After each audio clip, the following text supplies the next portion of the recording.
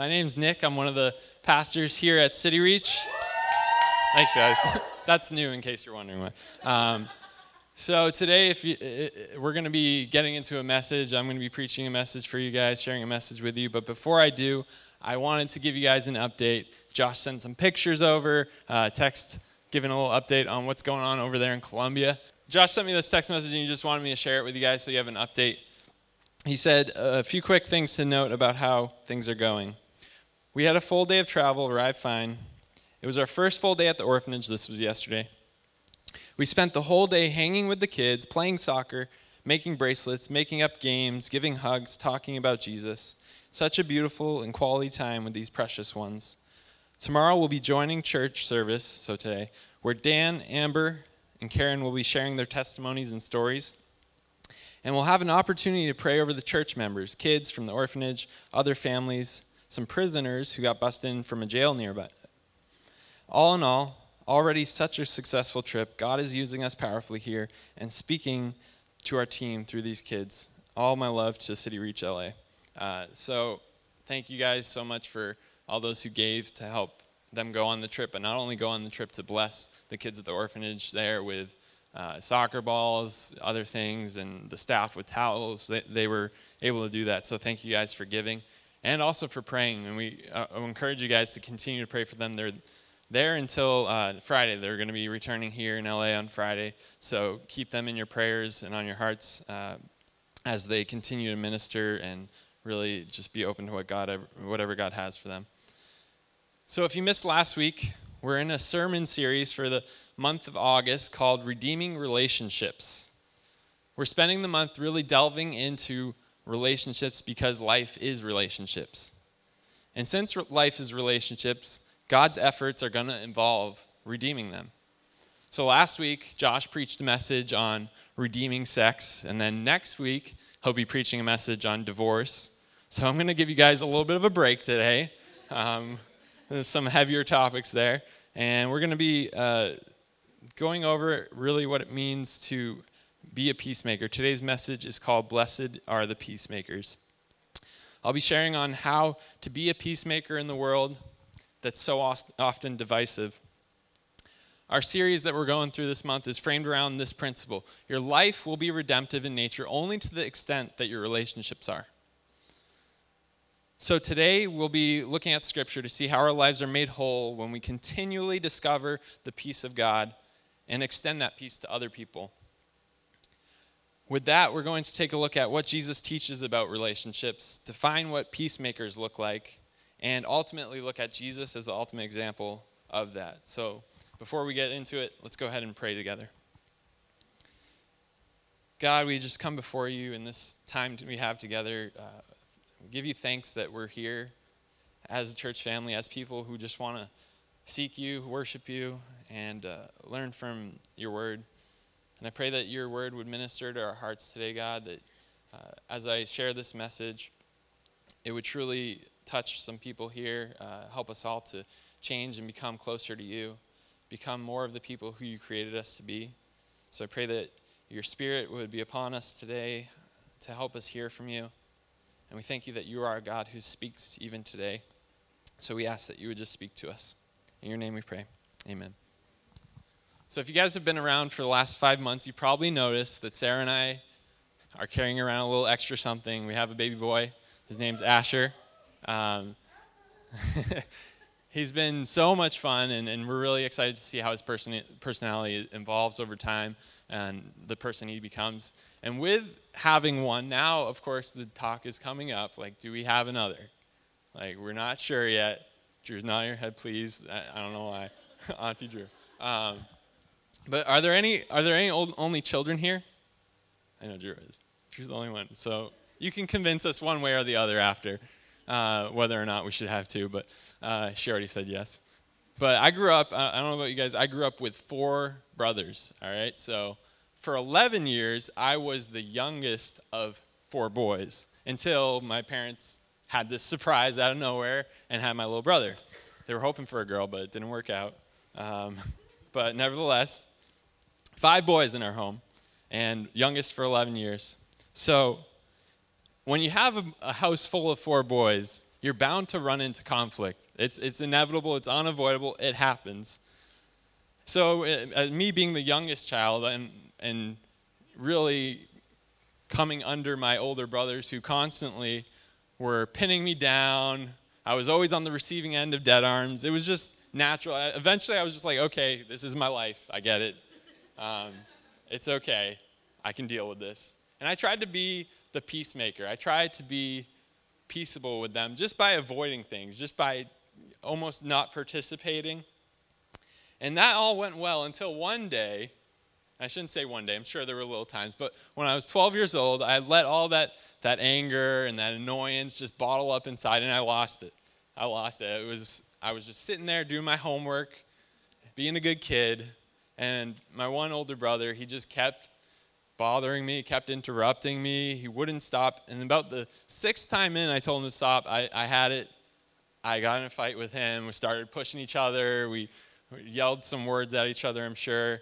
And then eventually I found him standing there in our hallway, saw the perfect opportunity. I channeled my favorite linebacker, and I tackled him. It was like such a good hit. I don't know. It was just perfect. And I tackled him, and he went right into our front door, glass shattered, blood everywhere. I'm just kidding. There wasn't blood. He actually didn't get a scratch, thankfully. But shattered our front. We had this big oval window, and it just like shattered, hit his back right into it. My parents were pretty upset. So, needless to say, fighting in our household was common. There was conflict all the time. And while, I'm no longer tackling my brothers into doorways, healthy conflict's still something that I struggle with. I don't know about you, but maybe you're someone who's maybe too confrontational, but for me, I have a tendency to just shy away from conflict altogether. And oftentimes, getting into conflict in any form can bring me some anxiety. So maybe you can identify with having difficulty dealing with conflict in healthy ways. I know that I'm not the only person who struggles with it and struggles with being a peacemaker. But the reality is that conflict exists in the world because sin exists. As long as we're broken, sinful people in a broken, sinful world, there's going to be conflict. There's going to be strife between people. There's going to be people who don't always get along in your relationships, friends, family, coworkers, whatever it might be. So the reality is that conflict exists. If you just look at our political climate alone, you can go on Facebook and see that it sets us up as a society to be at war against one another. Just scroll down a couple posts on Facebook and you'll see one side probably alienating the other in someone's post. It's just what we have to live with. It's what we have to face, and it's the reality we have to face. So today's message is centered on the phrase, "Blessed are the peacemakers." It can be found in Matthew 5. In this chapter, we come to the Sermon on the Mount. And the Sermon on the Mount, I'm sure a lot of you are familiar with, but it's where Jesus teaches about the characteristics of the kingdom of God. He's teaching about what his ways are and what it looks like to follow him. And so within that, we're given a picture of how we are to relate to others. Jesus starts his Sermon on the Mount with the Beatitudes. He tells his listeners that the poor in spirit, those who mourn, the meek, those who hunger and thirst for righteousness, the merciful, the pure in heart are blessed. And then he gets to what I believe is the pinnacle of the 8 Beatitudes. And in Matthew 5:9, he says, "Blessed are the peacemakers, for they will be called children of God." So as children of God, we're called to reflect our Heavenly Father. The fruit of our faith should be evident in our relationships.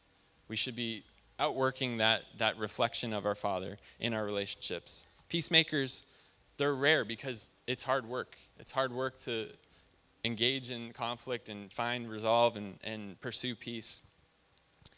But because you're called to be a part of God's family, peacemaking is one of the most important skills that you can develop. For the rest of our time today, I want to define what a peacemaker looks like, how Jesus is that ultimate example, and what the path towards being a peacemaker is. And my hope is that we leave here today with a greater measure of God's peace in our lives, a greater measure of God's peace in our hearts. And out of that we're able to have a better picture of Christ's example, and in that we can find healing, find wholeness, and in our relationships and in the world around us. So what is peacemaking? Peacemaking, I think, is it's important that when we look at a definition of it to first say what it's not. So peacemaking is not peacekeeping. So a peacekeeper, when you think about it, is someone who's passive, who doesn't want to engage, who just kind of tries to keep to themselves. This is often where I feel like I find myself. And that's a lot of times can be motivated by fear. Maybe it's fear of rejection, fear of getting hurt. Maybe it's your own insecurities, whatever it might be. But when Jesus said, "Blessed are the peacemakers," he was inviting us to an incredibly difficult and challenging process that starts in our hearts. When the Bible talks about peace, especially as it relates to Jesus, it's speaking about reconciliation, which is ultimately engaging in conflict with heart to see things restored and resolved and made right. So when the Bible talks about peace, the key to the idea is shalom. So shalom, if you're not familiar with the Jewish meaning of shalom, it's basically this idea that was really the key to the Jews' identities in that day. And it's the idea of completeness. It means relationships are working in the proper and right order, everything as God made it to be and intended it to be. It's the fullest expression of everything being right with the world. So peace or shalom, as Jesus meant, is not the absence of conflict. It's humans flourishing in the fullest. The world is broken, and Jesus has called us to put it back together, to make peace in our world. So peacemaking, when we're talking about peacemaking, we have to understand that it tries to build bridges to people. It doesn't want animosity to remain. It doesn't want that division to remain. It wants reconciliation. It wants harmony. But we also have to understand that we live in a broken world, and it means we're at times might even experience some toxic relationships. Maybe you have some that even come to mind as I say that. And in those situations, peacemaking, it might just be receiving peace through forgiveness and letting go. But peacemaking is a theme that's really weaved throughout Scripture. Just to name a few places, I'm going to take the next few minutes just to kind of quickly hit a couple of stories in the Old Testament and the New Testament. In the Old Testament, there's the story of Joseph. In Joseph, he was betrayed by his brothers, and in his youth, he was sold into slavery. And he, in the midst of all that struggle and being basically dealt a horrible hand in life, he continued to be faithful to God. And because of that, God raised him up, and he eventually rose to the ranks of the second most powerful leader in all of Egypt. And it was at a very critical time because a famine was coming, and God showed Joseph at that time that the famine was coming, so he prepared Joseph to exercise his leadership and use it in even greater measure by storing up food. And when the famine did come years later, his brothers came looking for food. They were really just looking for a provision, had no idea that Joseph was even there. At this point, they probably thought he was dead. Who knows? He was just long gone, hadn't seen him in so long. And so when they came before Joseph, they didn't even recognize him. Now Joseph, he had a choice. He had a choice to either not say anything. He could have just went unnoticed. After all, he was like far more powerful than they were. He could have, his other choice would have been maybe he could have killed them. Maybe he could have imprisoned them, at least, like gotten his revenge somehow. He could have done all those things, but instead he chose to have a pure heart. He was humble, he was merciful, even despite his past and everything that he went through as a result of his brothers betraying him. So he chose to define justice on God's terms and extended forgiveness towards them. So for you, maybe it's your family member who's wronged you, who's hurt you. It could be a close friend. In those situations where you experience that, where you have those rifts, those divisions, and feel betrayed, feel hurt, choose to trust God. He'll make all things right. So when we let go of resentment and forgive others in the same way that we're forgiven, that's how we're peacemakers, and that's how Joseph shows us that. And the next one, I want to look at David. So before David was king himself, he was servant to King Saul. And as David became more and more popular with the Israelites because he slayed, Goliath, and he was winning all these battles, and Saul just was infuriated, filled with jealousy, because the people were chanting that David was so great, and really he felt like they were forgetting him, their king.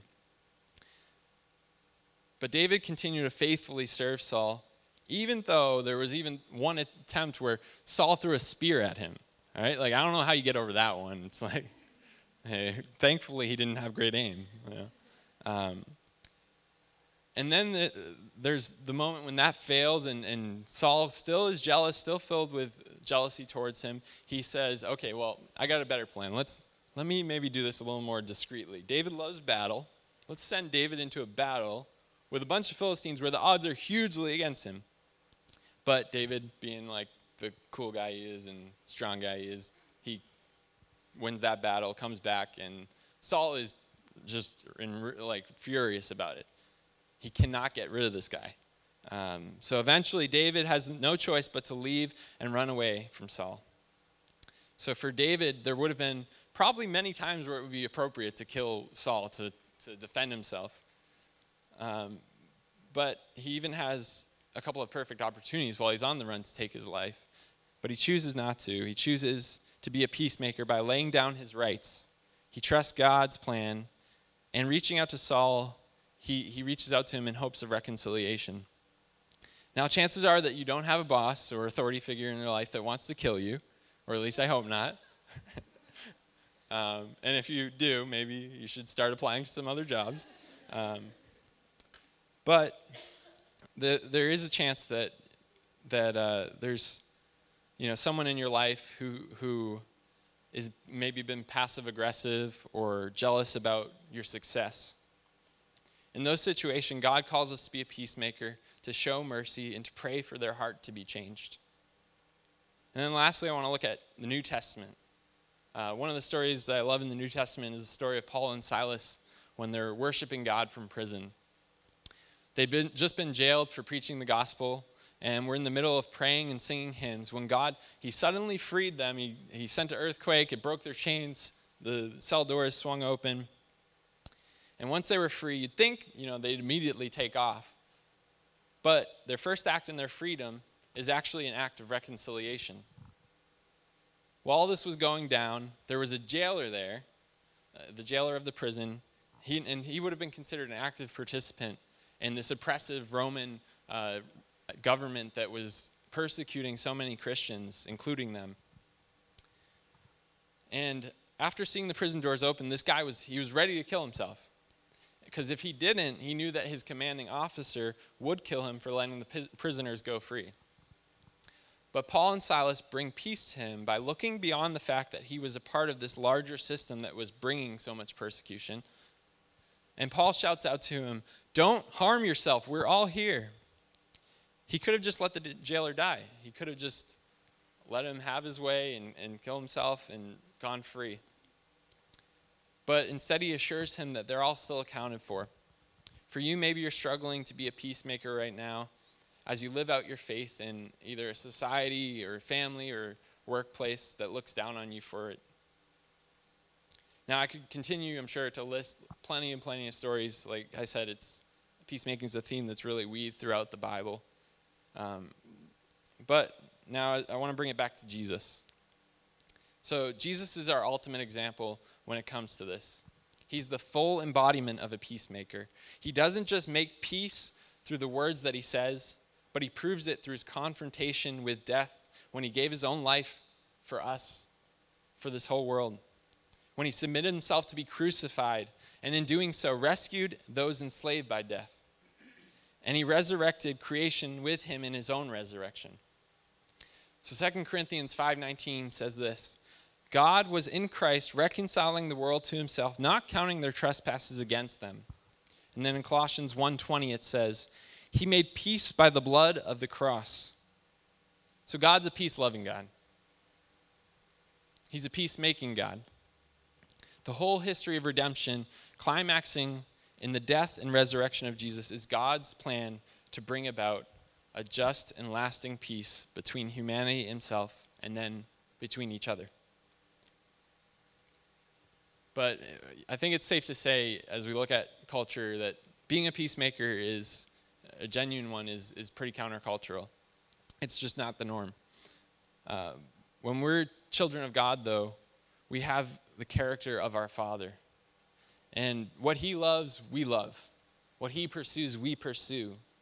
And these are things that won't go unnoticed by others. So to put it another way, Paul says in Galatians 4:6, because you are sons, God has sent forth the Spirit of his Son into our hearts, crying, Abba, Father. It also says in Romans 8:14, for all who are led by the Spirit of God are sons of God.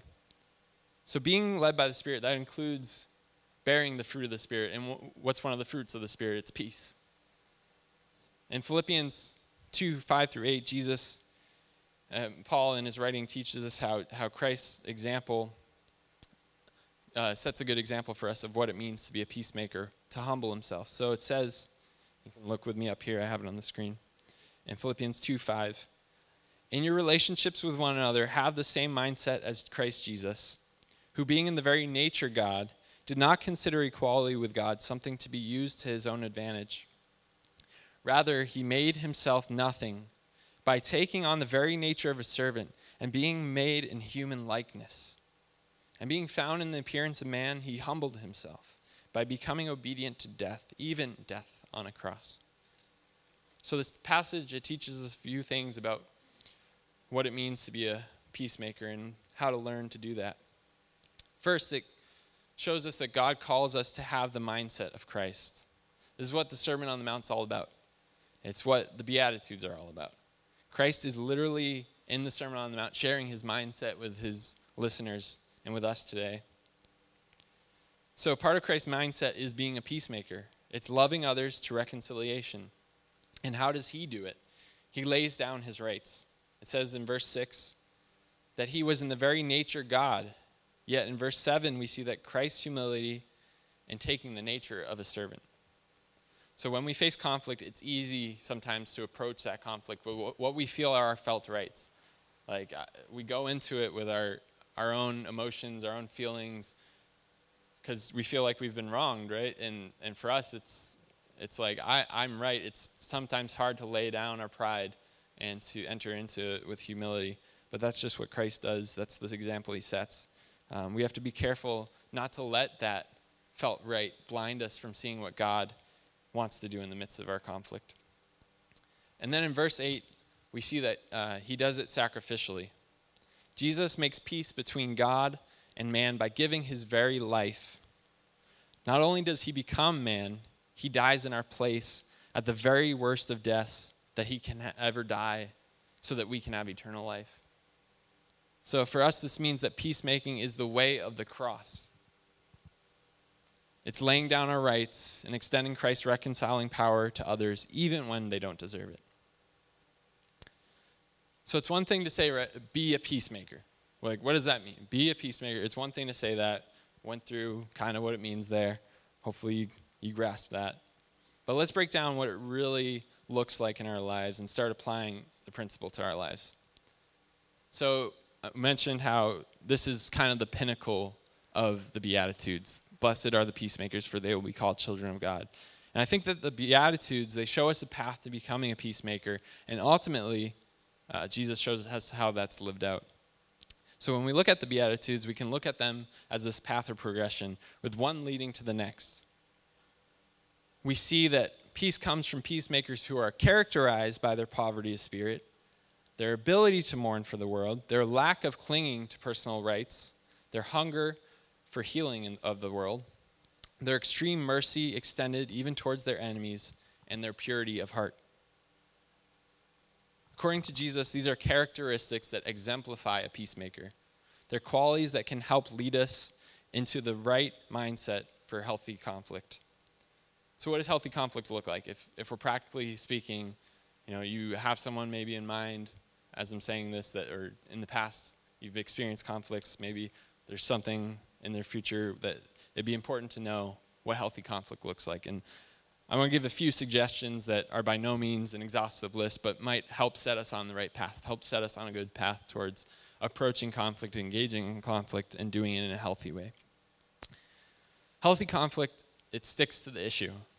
It doesn't get lost in angry words, past hurts, or carry over baggage from other relationships. It pursues purity. Before we go to others, it's important to examine our own hearts. Where do we stand? Where do we truly stand? A lot of times we let our emotions get in the way, like I said, and blind us from really seeing that. We have to be able to prayerfully face our own faults. We need to be willing to accept in any ways that we might have contributed to the conflict. And then once we've shared our feelings, we need to be present and listen to the other person's perspective. Really exercise empathy. So before approaching conflict, go back to the Beatitudes. Ask God what characteristics of those you're lacking in, and to have him help you in that.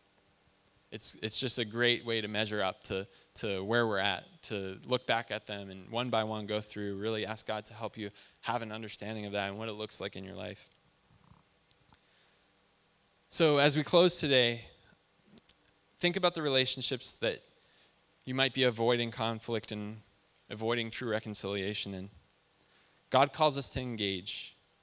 As difficult as it might be at times, in the hard work of overcoming our anger, envy, and resentment we might be harboring, it's in that when we approach that conflict that we find peace, that we find God at work. He doesn't want us to just passively avoid things. He doesn't want us to just kind of let that bitterness and any resentment that we have in our hearts build up. He wants to bring healing, and it happens through this. It happens through approaching it with a pure heart. So to submit to his ways is to extend forgiveness just as we receive forgiveness. It's to show the love of Christ, and in doing so, we bring peace. Here are two things that I think you could do. We could pray, first for our relationships that might come to mind, and then next for the wisdom to discern what it looks like for you to be a peacemaker within that relationship. And then you can also just take one step. What's just one thing that you could do? One thing that could set you on that path towards reconciliation in that relationship. It could even be something as simple as just sending that person a text message to see how they're doing. This time I'm going to call Jackie and the worship team up. So think about what it would look like if we as a community of peacemakers chose to pursue peacemaking in our relationships every day. What if we chose to humble ourselves and to allow God's love to reign and rule in our hearts instead of our own felt rights? It really starts by us choosing to pursue peace in those relationships we have. It starts by building healthy relationships through being a peacemaker and being a peaceful presence in the life of others. I'm sure you probably know people who are one way or the other, people who cause stress, people who cause anxiety, who make things worse for you. Then there's those people who they're just refreshing to be around. They're just refreshing in the way they approach things with the joy that they have or just the openness and honesty that they might have. So be a peaceful presence in people's lives.